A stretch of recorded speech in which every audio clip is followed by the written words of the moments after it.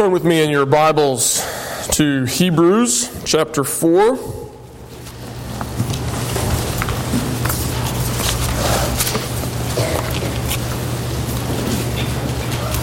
Hebrews chapter 4. Our focus this morning will be on verses 12 and 13.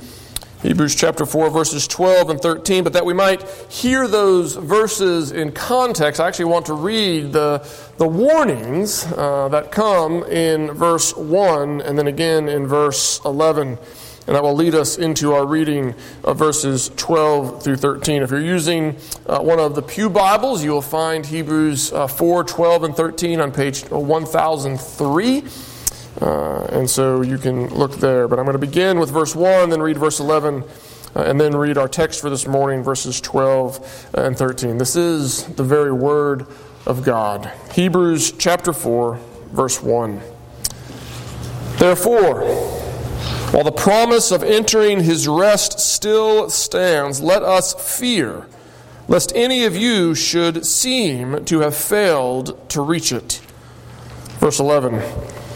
Let us therefore strive to enter that rest, so that no one may fall by the same sort of disobedience. For the word of God is living and active, sharper than any two-edged sword, piercing to the division of soul and spirit, of joints and of marrow, and discerning the thoughts and intentions of the heart. And no creature is hidden from his sight, but all are naked and exposed to the eyes of him to whom we must give account. That is the reading of God's word. Let us pray and ask for his blessing upon the preaching of his word here this morning. Father God, as we come before you humbly this morning, we confess that far too often it is our natural tendency to harden our hearts when we hear your voice. We are far too much like the Israelites, Father. Far too prone to stand firm in our unbelief rather than to allow your word to call us into faith. And so we pray this morning that as we hear your word read and as we hear your word preached, that you would cause it to be effective in our lives, that you would cause it to open our eyes that we might see the glory of your Son, that you would cause it to open our ears that we might hear the good news of the gospel concerning him, and that you would open our hearts to receive it, that we might love him and that we might yield to him, clinging to him alone for our salvation. We pray this in Jesus' name. Amen. I wonder what warnings you still hear in your mother's voice. What are those warnings that your mom said to you so often when you were younger that you simply cannot forget them? I've heard people tell of such warnings before, but as I reflected on my own life, I don't know what it says about me, but I couldn't really remember any of the warnings that my mom used to give me. Maybe that's because she didn't warn me, but I doubt it. Maybe it's because I just don't remember my childhood all that clearly. That's possible. It's sort of a running joke in my family. Or maybe it's just that I tend to disregard warnings. I tend not to hear them. I think a lot of us are like that. There are warnings that we just simply tend to disregard. Sometimes they are worthy of being ignored. We live in a culture where companies are fearful of being sued, and so we are inundated with a lot of silly warnings, a lot of warnings that simply don't need to be said. There are other warnings, however, that are deadly serious. There are other warnings that we need to hear. And I would suggest to you that there are two such implied warnings in this text. They actually come in the form of commands, of things that we are to do. But in the command, there is an implied warning. We see the first one in verse 1. Verse 1 of chapter 4, we are told to fear. So long as today is the day of salvation, the author says, so long as the promise of entering his rest still stands, so long as it is still open to us, we should fear lest we fail to reach it. In that command there is a warning about the tragedy of failing to enter God's rest. Whatever you do, do not fail to enter. The same sort of warning is contained in verse 11. Again, it's in the form of a command. We are told that we are to strive to enter. We are to strive to enter God's rest. It is to be the focus of our intentional, zealous, earnest effort. It is to be that thing that we let all other priorities fall to the side for the sake of it, for the sake of pursuing this one thing, for the sake of pursuing God's rest. And again, the warning is there. The warning against failing to attain, failing to enter on the last day. We spent a considerable amount of time considering these warnings in the last weeks, and so I wonder, how have you responded? How have you responded to these warnings in the past few weeks? How have they begun to shape your heart and to shape your life? Our confession says that receiving the Word of God as the Word of God means acting differently because of what it says. In particular, it says that the one who receives the Word of God by faith, the one who receives the Word as the Word, that one will yield obedience to the commands. It will embrace the promises, and it will tremble. The confession says at the threatenings, but at the warnings. At the warnings that are contained in God's Word. And so as we come here this morning to continue our study of this passage, I have to begin simply by asking you, are you doing that? Have you trembled at the warnings? Or have we become so presumptuous of God's grace that we disregard the warnings of Scripture the way we disregard the warnings on the product we bought at the store? You see, the author of Hebrews, he wants us to tremble at his warning. And to that end, he wraps up his warnings with a reminder of the nature of the source. Notice that verse 12 begins with a for. I've just given you two warnings. They've bookended verses 1 through 11. You are to fear missing out on that rest. You are to strive to enter that rest. And you are to do all this. Why? Or because the Word of God is living and active.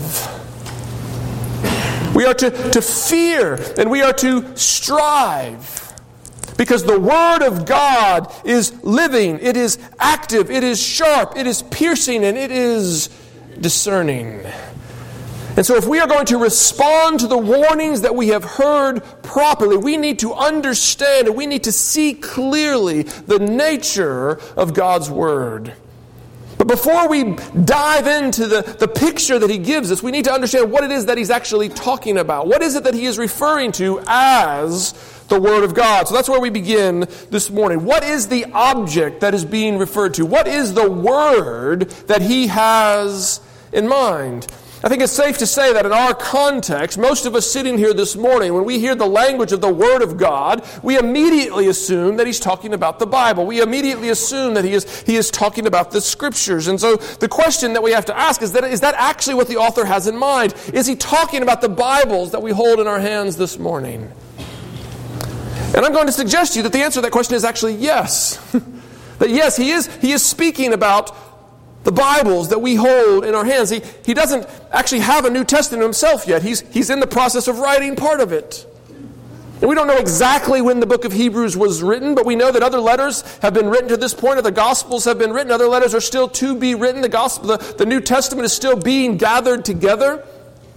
But nevertheless, what he writes here about the Word of God applies to the Scriptures of the Old and the New Testament. We see that as we follow his logic. You'll remember that the whole letter began with a reference to the Word of God. Look back with me at chapter 1. The very first verse of this letter. In the very first verse of this letter, we see that the Word of God is a word, obviously, spoken by God Himself. And so he tells us, long ago, at many times and in many ways, God spoke to our fathers by the prophets, but in these last days He has spoken to us by His Son. And so there you have it. God is a speaking God. And the Word of God is the Word that He speaks to His people. And so therefore, when He speaks, His Word comes to us with His authority. It comes with the very authority of God because it is the very Word of God. And so the first thing we need to see is that the Word of God is a word spoken by God. But notice, it is a word spoken by God through human instruments. We see this again in these opening verses. Long ago, and many times and in many ways, God spoke. There it is. God spoke to our fathers. But how did He speak to our fathers? He spoke to our fathers by the prophets. And in these last days, He has spoken by the Son.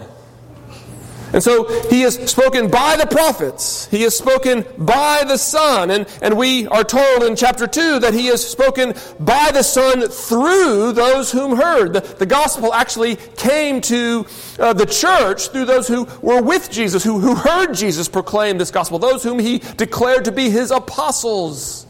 Remember, apostle is one who is sent with a message, one who is sent to speak on another's behalf. Just like the Old Testament prophets spoke the very words of God to the Old Testament people of God, so the apostles spoke the very words of God to the New Testament people of God. And we are told, even at the end of this letter, that the Hebrews are instructed to remember their leaders because they are the one who spoke the Word of God to them. And so the Word of God comes through human instruments. And so God speaks. He is a speaking God, and He is a God who speaks through human instruments. But here's the third step. The words of those human instruments are recorded for us in writing, in the Scriptures. That's what the word Scripture means. It is the writings. It's the written record of the Word of God that came to the people of God through the human instruments that God chose to use. And so the Word of God comes to His people through prophets and through apostles, and it is written down by those prophets and those apostles under the inspiration of the Holy Spirit, we're told elsewhere. Remember what we're told. No Scripture comes from the will of man, but it's written as they are carried along by the Spirit. Paul tells us that it is breathed out by God. And so we have the writings themselves being inspired by God, being expired by God. They are the written record is the very Word of God. And that the author himself believes this, we see throughout the whole of the first 4 chapters. As you begin scanning through, beginning at verse 1, what do you see over and over and over again? You see the author referring to written Scripture. All right, again and again, he refers to that which has been written. And how does he quote from that which has been written? Well, he says, God says, verse 5, chapter 1, of which of the angels did God ever say? And then he quotes from Scripture. Verse 6, again, when he brings the firstborn into the world, he says, that is, God says, let the angels worship him. And it goes on again and again. He quotes from the written record. And he says, God says. God says this. God says that. We see this maybe most clearly in our own chapter, in chapter 4. Because earlier in chapter 3, The author had quoted from Psalm 95. He had quoted from the Psalms. He had quoted at some length, and he's actually been meditating upon that psalm and its significance for his own audience as he is writing. But notice what he says in chapter 4. He says that David spoke. David wrote Psalm 95. So he writes Psalm 95 some 1,000 years before the author of Hebrews writes. And yet, even though David wrote Psalm 95, what does he say? God spoke through David. God said, God appointed another day. We see in verse 7 of chapter 4. So God spoke through David. And so the written record, Psalm 95, the written record that he had is the very Word of God. And we know that he now regards the words of the apostles as even superior to the words of the Old Testament prophets, as a more complete revelation. Previously, God spoke through the prophets, but now he has spoken through the Son. And so we have the apostles of the Son bringing to us the very Word of God, and their written words are the very Word of God today. There are some who still believe that God still speaks through prophets today. There are others, like myself, who believe that God has ceased to speak through prophets because the foundation upon which the church is going to be built has been laid once and for all. I'm not going to settle that question this morning. It doesn't even really matter whether I settle that question this morning. If you want to have that discussion, we can have it another time about whether God still speaks through prophets. But whether you believe he is still speaking through prophets this morning, or whether you believe that he has ceased to speak through prophets, this much is clear, that the record we have of what the prophets have said is the very Word of God. It's why we make it central to everything we do. This is the living, active Word of God. We have it. We have it translated into our own languages so that we can read it, so that we can meditate on it. We have the Word of God. And so the question is, how are we to regard this Word? What is the nature of this Word that we possess? It's what the author wants us to see. It's what he tells us here beginning in verse 12. And he gives us a very dense description of it. He tells us that this word that we have from God, this written record of the Word, is living, active, sharp, piercing, and discerning. And we really need to understand each of those terms if we are going to respond to this Word as the very Word of God. So let's begin with living. What does it mean to say that this Word is living? Well, obviously it means to say that it is alive. But what does it mean for a Word to be alive? People sometimes today speak about the Constitution being a living document. And what they mean by that is that it is open to change, that it is open to adapt, that it is open to be reinterpreted according to the needs of the present age. Let me say decisively, that is not what the author of Hebrews means when he speaks of the Bible as a living word. He does not mean that it is open to change. In fact, he means something that is almost exactly the opposite. He means that what God said previously, a long time ago, is still, in its inherent continuity, applicable to us today. When God spoke to former generations, He did so in His omnipotent power in such a way that what He said to them, He says also to us. You've heard people describe the Bible as God's letter to you. And seminary students sometimes like to object to that and say, well, no, it wasn't really written to you. It was written to somebody else. And they're kind of right, but they're also a bit sophomoric. Because, yes, God spoke to another generation, but the author of Hebrews tells us that the Word is living. It is to us today. That's exactly the way that the author of Hebrews treats Psalm 95. He says, yes, it was written to them a long time ago, but it is to you. God says, present tense, this to you today. That's what Paul says. He goes, yes, God recorded these things a long time ago, but He recorded them for you, the church, today. The Word is living. It is to each new generation. It is to every believer. We don't believe that an ancient document written thousands of years ago is still applicable today simply because the writers then were so wise. We believe it because the omniscient, omnipotent, all-powerful God beyond time spoke in such a way that His words are always present. It is a living word. And not only is it a living word, but it is an active word. What does it mean to say that His word is active? It means that it accomplishes its purpose. We sometimes speak of our own words as if they are insufficient by themselves. Even the Bible speaks this way about human words. John tells us that we are not to love merely in word, but we are to love in deed. James challenges us. He says, what good is it if you say to your brother, be warm and filled, if you don't do anything to meet his needs? Our words by themselves are insufficient because they are merely human words. We must add action to our words. God's word is not like that. God's word is an active and powerful word. God's word is a word that accomplishes its purpose by its power.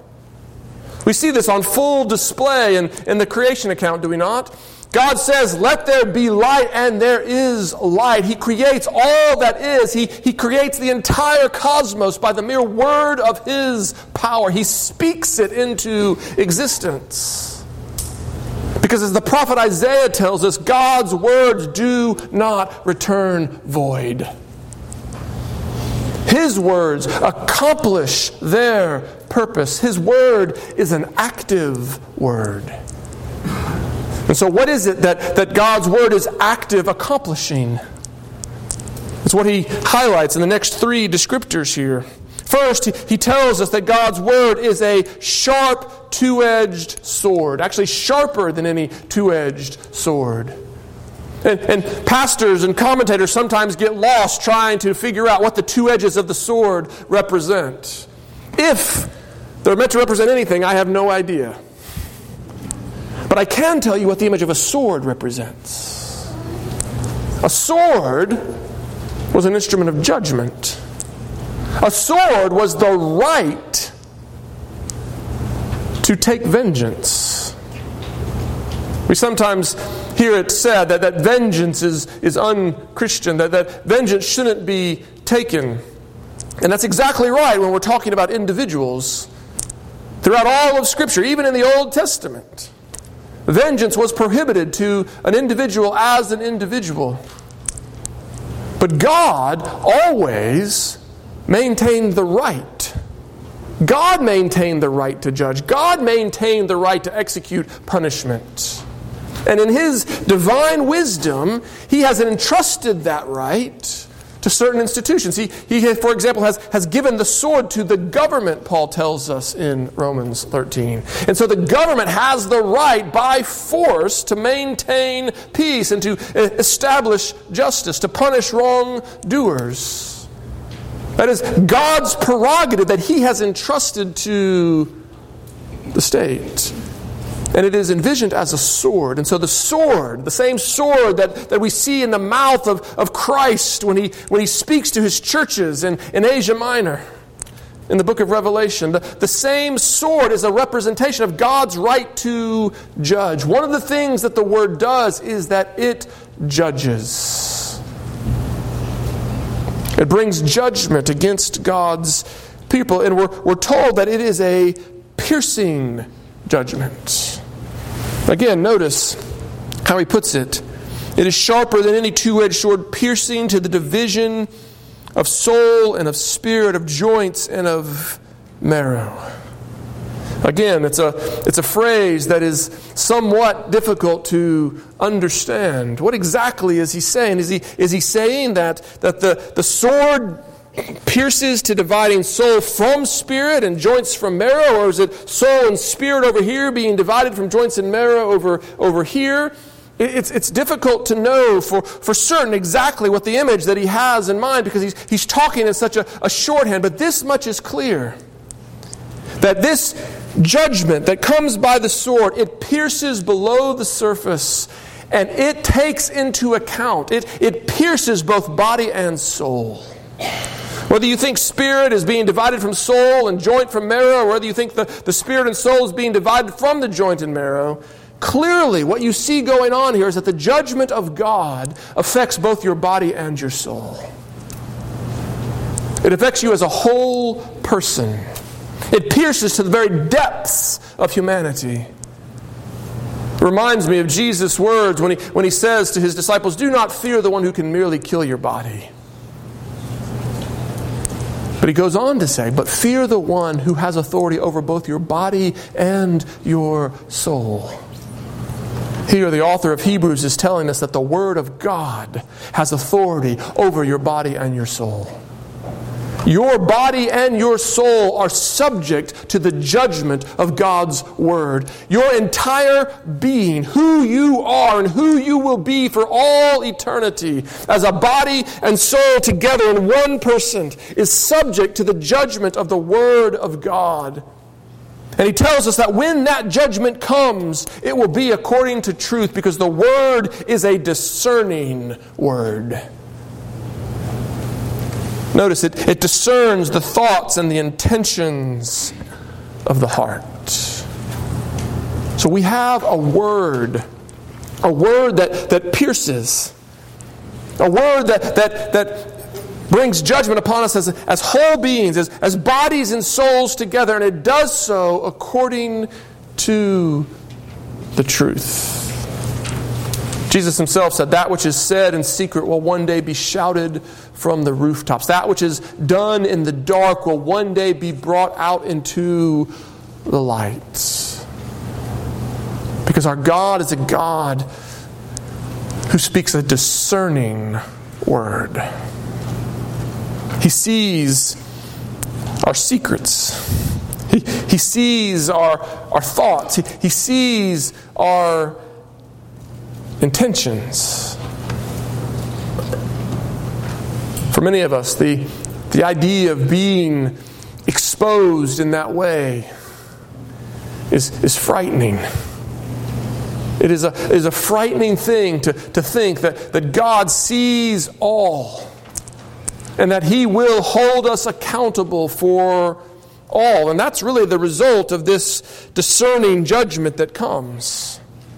Notice how he puts it in verse 13. "No creature is hidden from His sight, but all are naked and exposed to the eyes of Him to whom we must give account."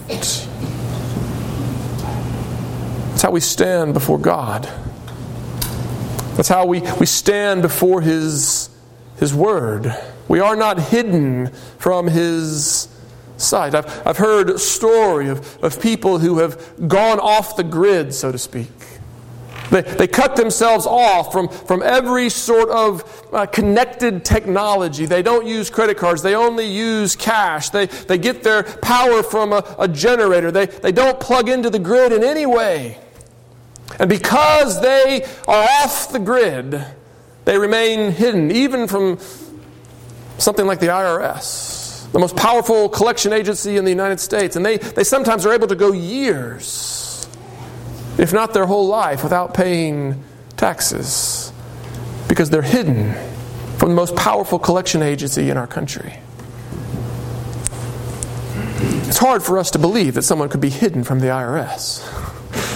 But it happens. But it never happens that someone is hidden from the eyes of their Creator. You can go off the grid all you want. You are seen. In fact, more than seen, what does he say? He says you are naked and exposed. To be naked is to be without a covering. It means that you're not going to have anything to say in your defense. You're not going to be able to offer any justifications. To use the language of Paul from Romans chapter 3, your mouth is going to be stopped. You are going to be silenced. You are going to be left without excuse. You're not going to have the opportunity to spin the story in your favor. You will be utterly uncovered, utterly laid bare. The author uses that language of actually being exposed. The word actually means to have sort of the back of your head grabbed and forced backwards. You can imagine someone examining a horse at the market. Or the word actually comes out of the wrestling world where your throat is exposed and you're presumed to give up at that point. You're fully open to examination. Everything is going to be seen. All of not only your deeds, but the thoughts and intentions of your heart will be laid bare before the one to whom you must give an account. And that's really vital to this whole text. The idea that we are subject to give an account to our Maker. We were created by Him and we were created for Him. And the day is coming when we will give to Him an account of our lives. We are like a servant entrusted with a stewardship who must one day give account of what we have done with that which He has entrusted to us. And because we will be judged according to the Word, which is sharp and piercing, the judgment that comes on that day will be a judgment that will affect our whole body and souls for all eternity. That's the point that the author is making. He's saying, listen, I'm calling on you to fear because there's coming a day when you'll be called to account. And the judgment that is rendered on that day is a judgment more weighty than any judgment you will ever face in this life. I'm calling you to strive to enter that rest because there's coming a day when you're going to have to give an account. And it is the accounting of your life, and your life depends on a few of the warnings that we hear are life and death warnings. Most of the warnings we hear have to do with avoiding loss or avoiding injury. A few warnings have to do with protecting our actual physical lives. But this warning has to do not only with protecting our body and our bodily life, but with our souls and our eternity. This is the warning of Scripture. Do we tremble before it? Do we receive this warning as the very warning of God? In 1 Thessalonians, Paul gives thanks that the Thessalonians received his words not as the mere words of a man, but as they really are, as the very Word of God. The Thessalonians knew that when Paul spoke to them, he was speaking the living and the active and the sharp and the piercing and the discerning Word of God. And they received it as such. But what does it mean for us today to receive God's Word as the very Word? What does it mean for us in particular to tremble at the warning of God's Word? Let me tell you what it doesn't mean. It doesn't mean the kind of fear that wonders whether God is good or wonders whether God is able. John tells us that perfect love drives out fear. And the fear he is talking about is the fear that we will one day stand before God and that He will change His mind. That He will decide not to save. Or that somehow His purposes will be thwarted by a power greater than Him. We ought to have no such fear. God's promises are sure and amen. They have been demonstrated beyond reasonable doubt in the gift of the Son, Jesus Christ, who came and took upon human flesh, that He might stand in our place, that He might die in our place, and that He might rise again victorious over death for us, that He might lead many sons to glory. The fear that we have is not a fear that God will change His mind, that He will suddenly become capricious, or that He will somehow prove ineffective. That sort of love has been conquered, or that sort of fear has been conquered by Christ. We have no fear that God's power will prove inadequate or that His character will prove blameworthy, nor do we strive to earn that which has already been offered to us as a gift. But rather, we are being called to fear, standing before Him on that day by ourselves. We are being called to strive, not to earn what has been earned, but to cling to the one who earned it. We are being called to fear standing apart from Christ, and to fear and to strive after clinging to Him as our only hope of salvation. We are being called to walk in the footsteps of faith. That is what it means to tremble at the warnings of Scripture. Scripture says that if you stand before God upon the merit of your own works, on that day you will receive from Him curse. For cursed is everyone who relies upon works of the law, for all have sinned and fall short of the glory of God, and none can be justified by their own efforts. But Scripture also promises that the one who stands on that day in Christ, believing in Him, resting upon Him, that one will never be put to shame. That one will be surely saved. Whatever temptation offers you, it pales in comparison to the glory of that day when you will be invited into His rest. And whatever pain threatens you in this life, whether by flood or by fire, the agonies of that, though they be real, Paul says they are slight and momentary when compared with the weight of glory that is being prepared for His children.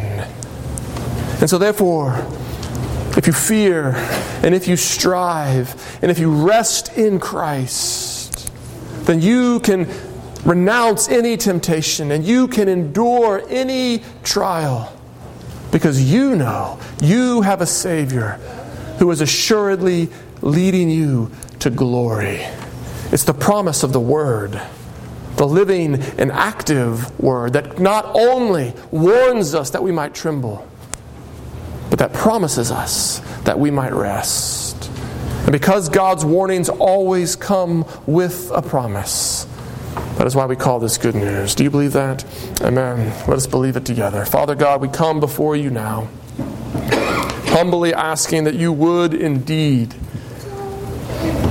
open our ears to hear Your voice and open our hearts to receive it, that we might tremble at the warning, but that we might rest assured in the promise, receiving Jesus Christ as our one and only Savior, as the only source of our true delight. Father, we pray this in Jesus' name.